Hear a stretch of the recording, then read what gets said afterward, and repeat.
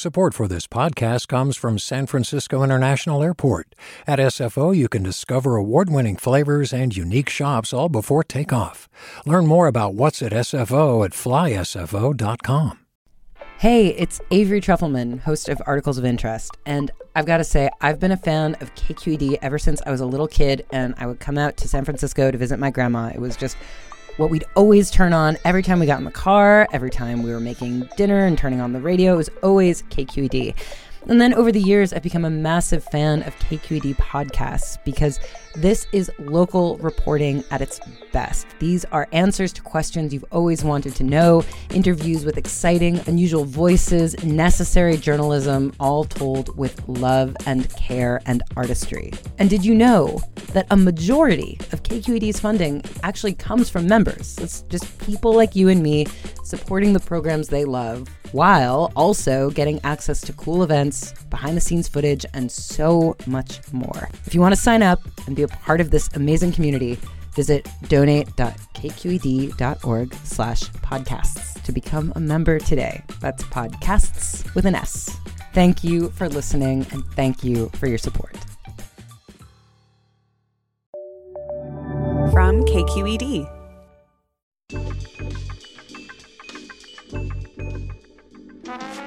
Hey there, everybody. It is that time again from KQED Public Radio. This is Political Breakdown. I'm Scott Schaefer. And I'm Marisa Lagos. I feel like, Scott, you had a little twang in your voice there. Twang? Yeah, I was down south in Palo Alto. Today on The Breakdown, we are going to talk with Ronald George, who presided over the state Supreme Court as Chief Justice for 15 years. We'll hear what it was like issuing his landmark ruling in favor of same-sex marriage and what he thinks about the increasing politicization of the courts. I sort of said that right. You kind of did. It's a tough word to say. But yeah, Ronald George, or the Chief, as people called him, who worked for him. Yeah, the Chief. Anyway, he's going to be with us in just a few minutes. We can call him Ron, probably. But first, Marisa, there's a lot to talk about with the presidential race here in California, including some shifting dynamics, perhaps, after former New York mayor and billionaire Michael Bloomberg entered the race. He was in the Bay Area this week, racked up a couple of not insignificant endorsements, I would say. Michael Tubbs, the mayor of Stockton, and Sam Liccardo from San Jose. Kind of surprising endorsements, I thought. Like, in a way, given, you know, I think that of the people still in this race, of the many, these weren't the first politicos I expected. You know, I don't know if both of them had endorsed Kamala, but, you know, people have been sort of wondering where her endorsements go. And Bloomberg was not the you know, where the I was obvious putting my choice. bets. Yeah. Well, you know what? I think, you know, he has been, Bloomberg, spreading a lot of money around over the years on the soda taxes. Guns, just recently on tobacco against Juul here in San Francisco. And, you know, that buys you some chits. Well, I mean, and I actually would be a little less cynical about it in the sense of, like, not that you were, Scott. Yeah, but I see where you're going. I don't think it's just like a political donation where you're like, oh, they gave me money and I'm going to. I think it is really like that he has sort of a relationship, created some credentials with even some more progressive folks, like I think Michael Tubbs in some ways might be seen in Stockton. Although it's interesting, you know, the thing that keeps really sort of haunting him is stop and frisk. And that, of course, came up with Tubbs, who is an African-American mayor. Right, yeah, exactly. Yeah, and also he also showed up with former governor Jerry Brown at a conference in San Francisco. Interesting. The former governor has not yet made an endorsement. That could be one I could see him going in that direction. Well, especially interesting because let's not forget it was just a short decade ago, that Bloomberg actually flew out here to campaign against Jerry Brown for Meg Whitman. Yeah. So it's interesting. Yeah. I mean, I you know, you're about to tell us about this poll that we are doing with Change Research, and how do you know? I just have an idea, Scott. Also, it's in my script. I'm going to be really interested to watch how Bloomberg does in California. Yeah, exactly. And, you know, he's going to spend a lot of money. We're already seeing ads. And there is, as you suggested, as you presciently mentioned, a poll that Change Research has done with KQED. And it doesn't show a lot of change from the last poll they did for us in October. But Bernie Sanders first among Democratic primary voters at 26%, followed by Elizabeth Warren at 23%, Joe Biden at 19%. Pete Buttigieg, 12%, and it goes down from there. Bloomberg's at 3%, but he's also the second choice of 8% of voters voters. So a lot of ground to make up, obviously. But, he's got some time and, as we know, a bottomless checkbook. I just feel like this race is still so up in the air. Totally. I mean, we've seen it's sort of like when you watch like those car races on TV, which just go on forever. Right? Like it's like, and somebody endless moves loop. The endless loop, and it's like someone moves into the first spot and then someone else comes above them. We kind of saw that Kamala peak and then she came down to earth. Warren has slipped a little bit.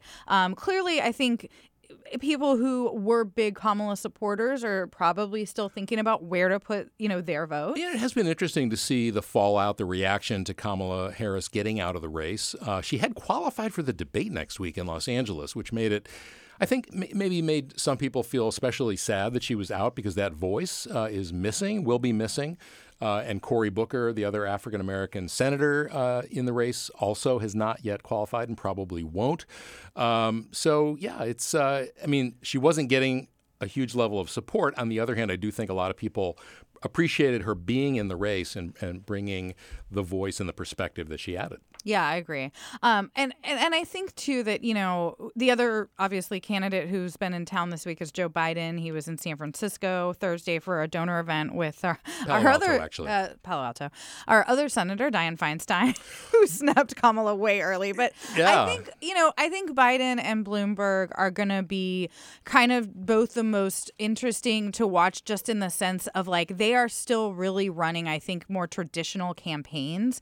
Biden especially has really spent his time in these closed-door events when he's been in California, not doing big rallies, not glad-handing people, doing that retail politics. Sort of hiding from the media to a certain extent. It feels like it. Come on, Joe, we'd love to have you on. Come on in. The water's fine. The water's warm. So, I do think that it feels like not just in California, but nationally, there's still a lot moving around in this race, and I think it's going to really shape up in the beginning of the year. Yeah, and as I mentioned, there was this debate next week in Los Angeles, Thursday, sponsored by PBS and Politico, and it'll be interesting, Marisa, to see if they address, because they're in California, any particular issues related to California, like homelessness, the cost of housing, climate change, those sorts of things. And that, again, the voice of our senator will not be part of that conversation. Let me just say, you'd hope so. We are about 40 million people. I think most of the issues facing us probably face other people in the nation as well. We are somewhat irrelevant, however, when it comes to the Electoral That's College. That is a whole other conversation. Right, exactly. All right.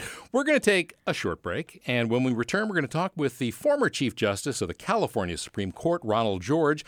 You're listening to Political Breakdown from KQED Public Radio.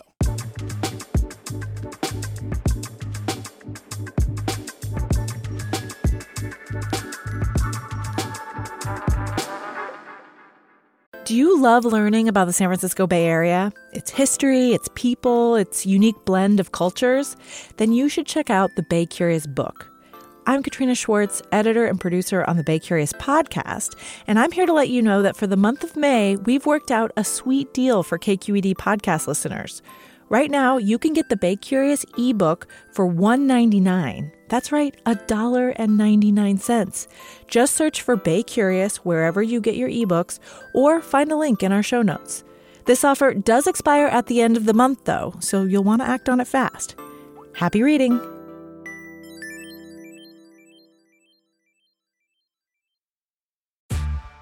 Hey there, this is Brittany Luce from NPR's It's Been a Minute. KQED's podcasts like The Bay, Bay Curious, Mind Shift, Right Nowish, and more all tell the stories of the Bay and beyond with reliable, human-centered journalism. They aim to inspire, make you think, entertain, and expand your understanding of the place you call home. Here's how you can support podcasting at KQED. Showing your support is easy, and you can join Brittany in supporting KQED Podcast too at donate.kqed.org/podcast. That's donate.kqed.org/podcast. And welcome back to Political Breakdown. I'm Scott Schaefer here with Marisa Lagos, and our guest this week is the former Chief Justice of California, Ronald George. Chief, welcome. Thanks for coming. Happy to be here. Well, Chief, we do want to talk to you about your early career and all that and your childhood, but I want to begin with something that is happening in the world of the courts today, the increasing politicization of the courts. And it's not new. It didn't begin with Donald Trump, although he in some ways accelerated it. And I'm just wondering, what impact do you think that has on the judiciary and the rule of law? I would like to think that it wouldn't have a direct impact upon judges in deciding cases, but perhaps most importantly, it does impact, I believe, the public's perception of the role of the courts. And that's so critical in these current times, even more so, I think, because of the fact that people are not as well aware of civic rights and responsibilities as they perhaps used to be when it was taught regularly in the schools. Do you think it sort of undermines faith in the judiciary? I think it does, and I think it would be very harmful if people viewed the decisions of courts as just one more political act in the equation of conflict among the judicial and executive and legislative branches. But we know, obviously, that judges don't do their job in a vacuum. I mean, you all are aware of the political implications of things that are happening, the cultural sort of norms of a society at one time. We hear a lot, people saying, oh, it's about balls and strikes. We're just umpires. But I just wonder how you sort of think about those considerations and how much, if you're looking at a law, there could be other implications beyond it. And I know we'll get into some of your cases later, but is that something that you've struggled with over your time? Well, I did have to, remind myself in my first few months as a trial judge. I went on the bench from the Attorney General's office that, of course, I was no longer a prosecutor, and I couldn't, of course, ignore my own personal experience, but I had to put it aside to the extent possible. I had to keep confessions out, evidence that was illegally obtained, or else I would not have been doing my job, and my judgment would have been subject to reversal by an appellate court. So you have to make a definite effort, I think, to put aside those things, even though we're all, of course, the product of our background and our upbringing. Let's talk about that, right? Well, yeah, let's talk about that. You were you are the son of two immigrants. Your dad was from France. Your mom was from Hungary. Did they meet in Europe? How did they meet? Yes, they met in Europe. My father actually left France in his 20s to get a job with an international import-export firm in Mexico, sort of seeking his fortune in the new world, so to speak. And on one of his trips home to visit his parents, he had heard these wonderful things about Southern California, and he took what was then a 3-day train trip from Mexico City up to Los Angeles, fell in love with it, saw the opportunities, and settled there and brought my mother back there. So they had met? They had met previously in Europe. You grew up, I think, in Beverly Hills, if the bio is correct. I'm sure it is. What was that like? I mean, and for them as well, coming from Europe as immigrants and being in Beverly Hills. I mean, did you go to school with kids whose parents were movie stars? Yes, there was some of that, and I guess I almost reacted a bit against that. And how so? There was a certain, not to generalize too much, but there was a certain level of ostentation and all that. Some entitlement there. Yes, and I think that the school experience in Switzerland helped level the playing field in terms of my perceptions and my experience, and in fact inclined me toward a career in the Foreign Service. And was that something that you thought you would go into, or was that something your parents were hopeful for? Well, they had raised the possibility, and I was quite receptive to it. And it was interesting because my parents' first year that they brought us there said, well, how much instruction will there be in the French language? Because it was an English-speaking and a French-speaking division. And they said, about an hour and a half every day. My father says, well, that's not adequate. And after a lot of discussions, insisted that we be enrolled, my sister and I, in the French-speaking division. And we did not speak a word of French, even though our parents often spoke French around the household, especially when they didn't want us to know what was going on. So consequently, I had, as an 8th grader, subjects such as science and math and German, which I also didn't speak, taught to me in French. And the Swiss were tough. I got a failing grade every week, but after, several weeks, I had a rudimentary knowledge of French. That must have been your only failing grades, probably.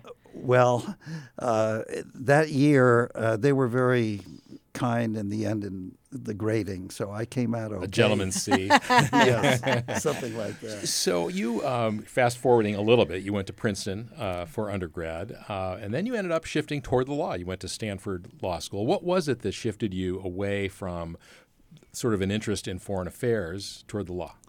Well, my interest in foreign affairs caused me to apply to Princeton, where they have this Woodrow Wilson School of Public and International Affairs.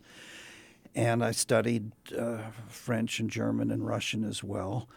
And then what was literally a sophomoric adventure, a friend of mine whose father was consul general in Lagos, Nigeria, then a British colony, said he was going to go back for the summer to visit his parents and sort of bum around, if you could call it that, and would like to hitchhike around with him for the first half of the summer. He was allowed to do that as the son of the consul general? Yes, but it was not literally thumbs out hitchhiking, but we'd find out that someone, whether it was a British colonial officer, an American diplomat, an African, or a missionary, was going from point X to Y, and we would get a ride. So we did that around the various regions of Nigeria, from the north, which borders on the Sahara, to the south, the equatorial Ghana, and also what was then the British and French Cameroons. That must have opened your eyes to things. It certainly did, and conditions were, in some places quite primitive, where they had not seen the likes of us, and it was an eye-opening experience. One aspect of it was, though, that, and this was before the Peace Corps and all of that, I was not favorably impressed with my experiences with Foreign Service officers then, and I thought they really weren't having any contact with the local populace. And for whatever reasons, I became disillusioned with the whole prospect, and then went back to college and applied, probably not out of the noblest of motives, to law school to postpone the decision and leave the options open. So going in, you didn't know, during the course of law school, did you see yourself, going into public service versus private practice? Like, was there a moment on that? Well, very much so, Marisa, because I was not drawn to private practice of a standard type, and the area I loved was constitutional law, and that sort of combined my interest in public policy with the legal training that I was obtaining.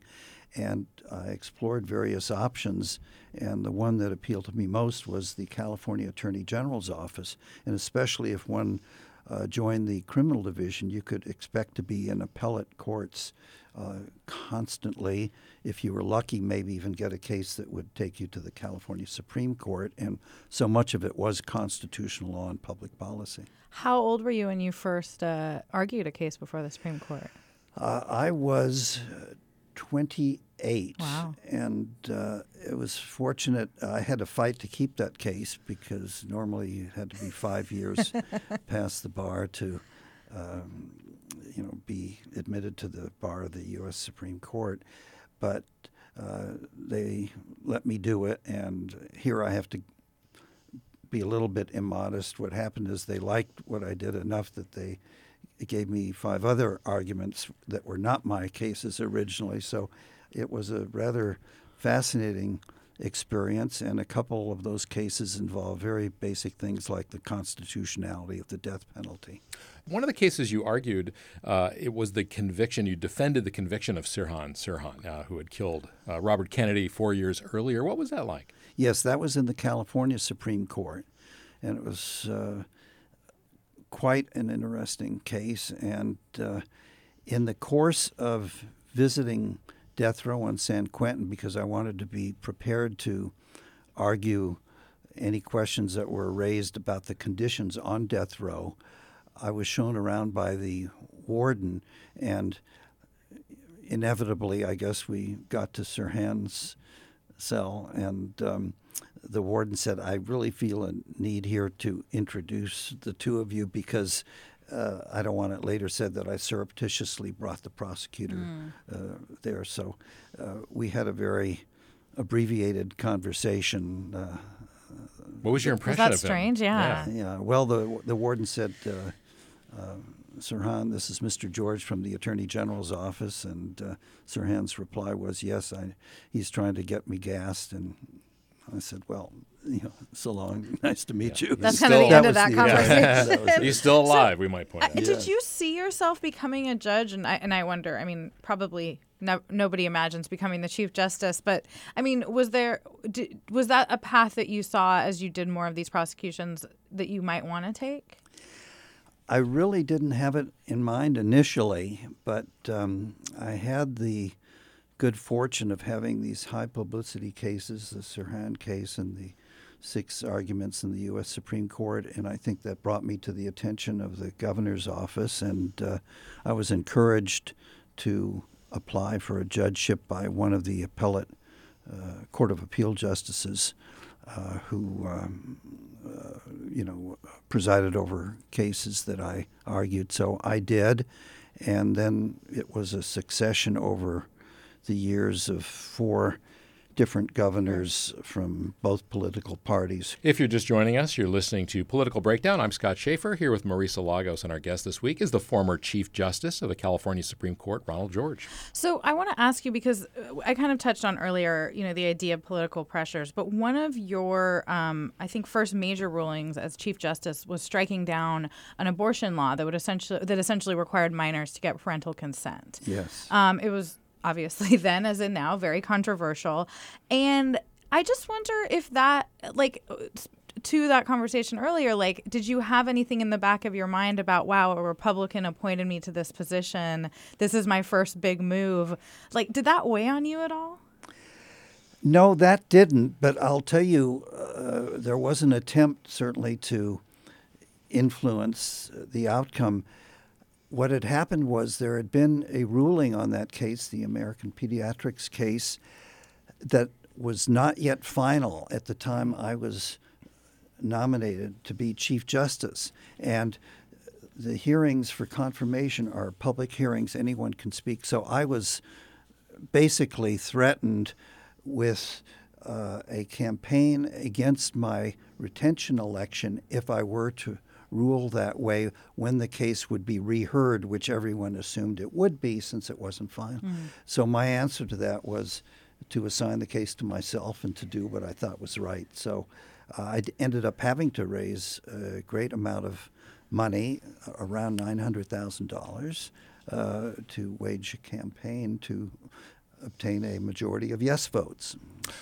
Well, I know that you, when you retired from the bench, didn't want to single out any particular case, but surely the same-sex marriage case was one of the ones for which you are most known, and that was a 4-3 decision which you wrote, striking down California's ban on same-sex marriage. And, of course, a few months later, voters passed Prop 8, and the ban was put back in place. But could you have imagined yourself writing that opinion 10 years earlier? I don't suppose that, frankly, I gave it that much thought, that subject matter. It just wasn't a big issue. It just wasn't. But as things evolved, I realized certainly that would be, in my view, in the mainstream of a decision on same-sex marriage. And I guess as some indication of that, the decision that I ruled, or that I relied on, rather, mostly was a case called Perez v. Sharp, a 1948 decision of Chief Justice Traynor that struck down the laws that prohibited interracial marriage. And the language of that fit so beautifully in terms of defining what the institution of marriage was and what it signified and the various ramifications that I quoted it at great length in our ruling on same-sex marriage. I read that you had actually written 2 rulings on that you sort of play devil's advocate with yourself to write one that would have upheld the law and one to strike it down. That seems like an unusual approach. Was that something you did a lot? No, this was the only time I ever did that. And what I did beyond that was I went to each of my colleagues when I had prepared a draft. And in our way of doing things at the court, that's done before the oral argument. And I told them that I had two approaches, and I was going to circulate both of them to each justice the next day. Did you think at that point it was 3-3? I didn't really know, but I said, I really welcome your reactions because they will influence me potentially in terms of how I come down, that I am not totally committed to one side or the other. And sure enough, when I got their reactions, it was 3-3, and I was the deciding vote. We, of course, talked to Gavin Newsom over the years about all of this. And I remember you saying at one point that looking out the window from the state Supreme Court and seeing people in line to get married at City Hall influenced you. But one of the things Gavin Newsom also told us is that when he did what he did was to allow same-sex marriage in San Francisco, that a lot of his family and his friends kind of were not happy, to say the least. Deep Catholic background. Deep Catholic background. I'm just wondering, what kind of reaction did you get from your friends, your family, the folks that knew you? Well, on both sides, certainly. I mean, I was told by one friend I'd destroy the institution of marriage. And that was from somebody kind of a showstopper. who perhaps a person who had not totally honored the sanctity of marriage. So it was rather ironic. I will just quibble to a slight extent. I wouldn't say really that I was influenced by seeing people, lined up. I could see them from my chamber's window, and I was aware of that. But I really tried, as I did on all such matters, to decide it as a matter of law. And it did bring me satisfaction, I have to say, after the fact, to see how people were overjoyed. I want to ask you about the death penalty. I remember at one point you're saying that something like a third of all the time at the state Supreme Court was taken up by these automatic appeals. And you at one point wrote, when you were still Chief Justice, that the death penalty had become dysfunctional in California. Yes. And I think it was also you that said the leading cause of death on death row is old age. What do you make of course, this has been on the ballot now a couple times. There was one to eliminate it, the death penalty, one to expedite it. That's the one that passed. But now the governor has placed a moratorium on execution. What do you make of that? I think that as long as it's on the books, I think that reprieves and so forth should be done on an individualized basis where they're merited, but not on a blanket basis disregarding the law. And that causes complications, I'm sure, for my colleagues who have to pass on judgments knowing that they're engaged in what could be viewed as a somewhat wasteful expenditure of time and effort. So I do question that. I think that there are legitimate issues about the death penalty, and I proposed reforms before the legislature to try to expedite the process if we were to have it. As a policy matter, do you support the death penalty? I think one can make an argument that justifies its existence despite whatever constitutional restrictions there are. Whether one should have it or not, I think depends upon how it's carried out.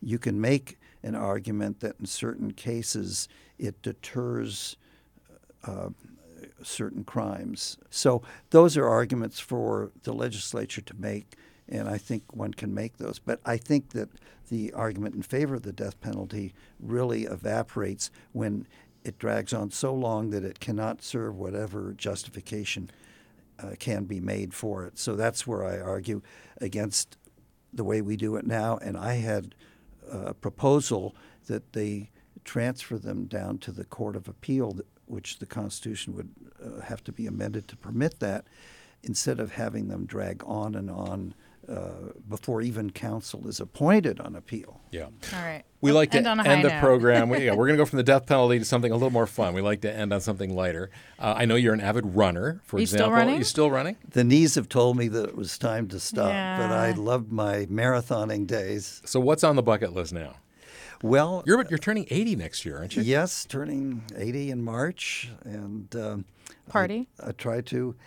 we'll probably just go off and do a fun little trip with the family, the kids and grandkids. And I know you and your wife are big travelers, right? We are, and we've tried to take the family, kids and grandkids, on a trip. And we went last summer on a small vessel through the inland passage of Alaska. There were only 10 cabins on board, and got to see bears and eagles and all sorts of and whales and glaciers. And it was a wonderful trip. I like the trips to be somewhat educational for our 3 young grandkids. And I'm hopeful that we'll perhaps go to the Galapagos and see Darwin's theories in action there. Survival of Sounds the fittest. like a good time. Yes. Well, Chief Justice Ronald George, thank you so much for coming in. Thanks for your many decades of service as well. Well, Scott and Marisa, I truly enjoyed it. Thank you. And that does it for this edition of Political Breakdown, a production of KQED Public Radio. Our producer this week is the fabulous Jeremy Siegel, and our engineer is Rob Spate. KQED's team includes Holly Kernan, Ethan Lindsay, and Vinny Tong. I'm Marisa Lagos. You can find me on Twitter. I'm at @MLagos. And I'm Scott Schaefer. You can follow me on Twitter as well. I'm at Scott Schaefer. That is a wrap for this week's Political Breakdown from KQED. We'll see you next time, everybody. Hi, I'm Sasha Koka, host of the California Report magazine. Every week, we bring you stories about what connects us in the giant, diverse Golden State. Because what happens in California changes the world. I love this place. We were once seen as like the place to be, California. The land of milk and honey. That's where you go to Sunshine State, but we just have challenges right now. KQED's California Report magazine. New episodes drop every Friday, wherever you get your podcasts. Hey, it's Glenn Washington from Snap Judgment. And if you love what you're hearing, and I know you love what you're hearing, please consider becoming a KQED member. You get special access to cool events, behind-the-scenes footage, and so much more. Plus, you'll sleep better at night knowing you did your part for the community you depend upon. It's in you. Please be in it. Visit donate.kqed.org/podcasts to sign up now. That's podcast with an S. Thanks.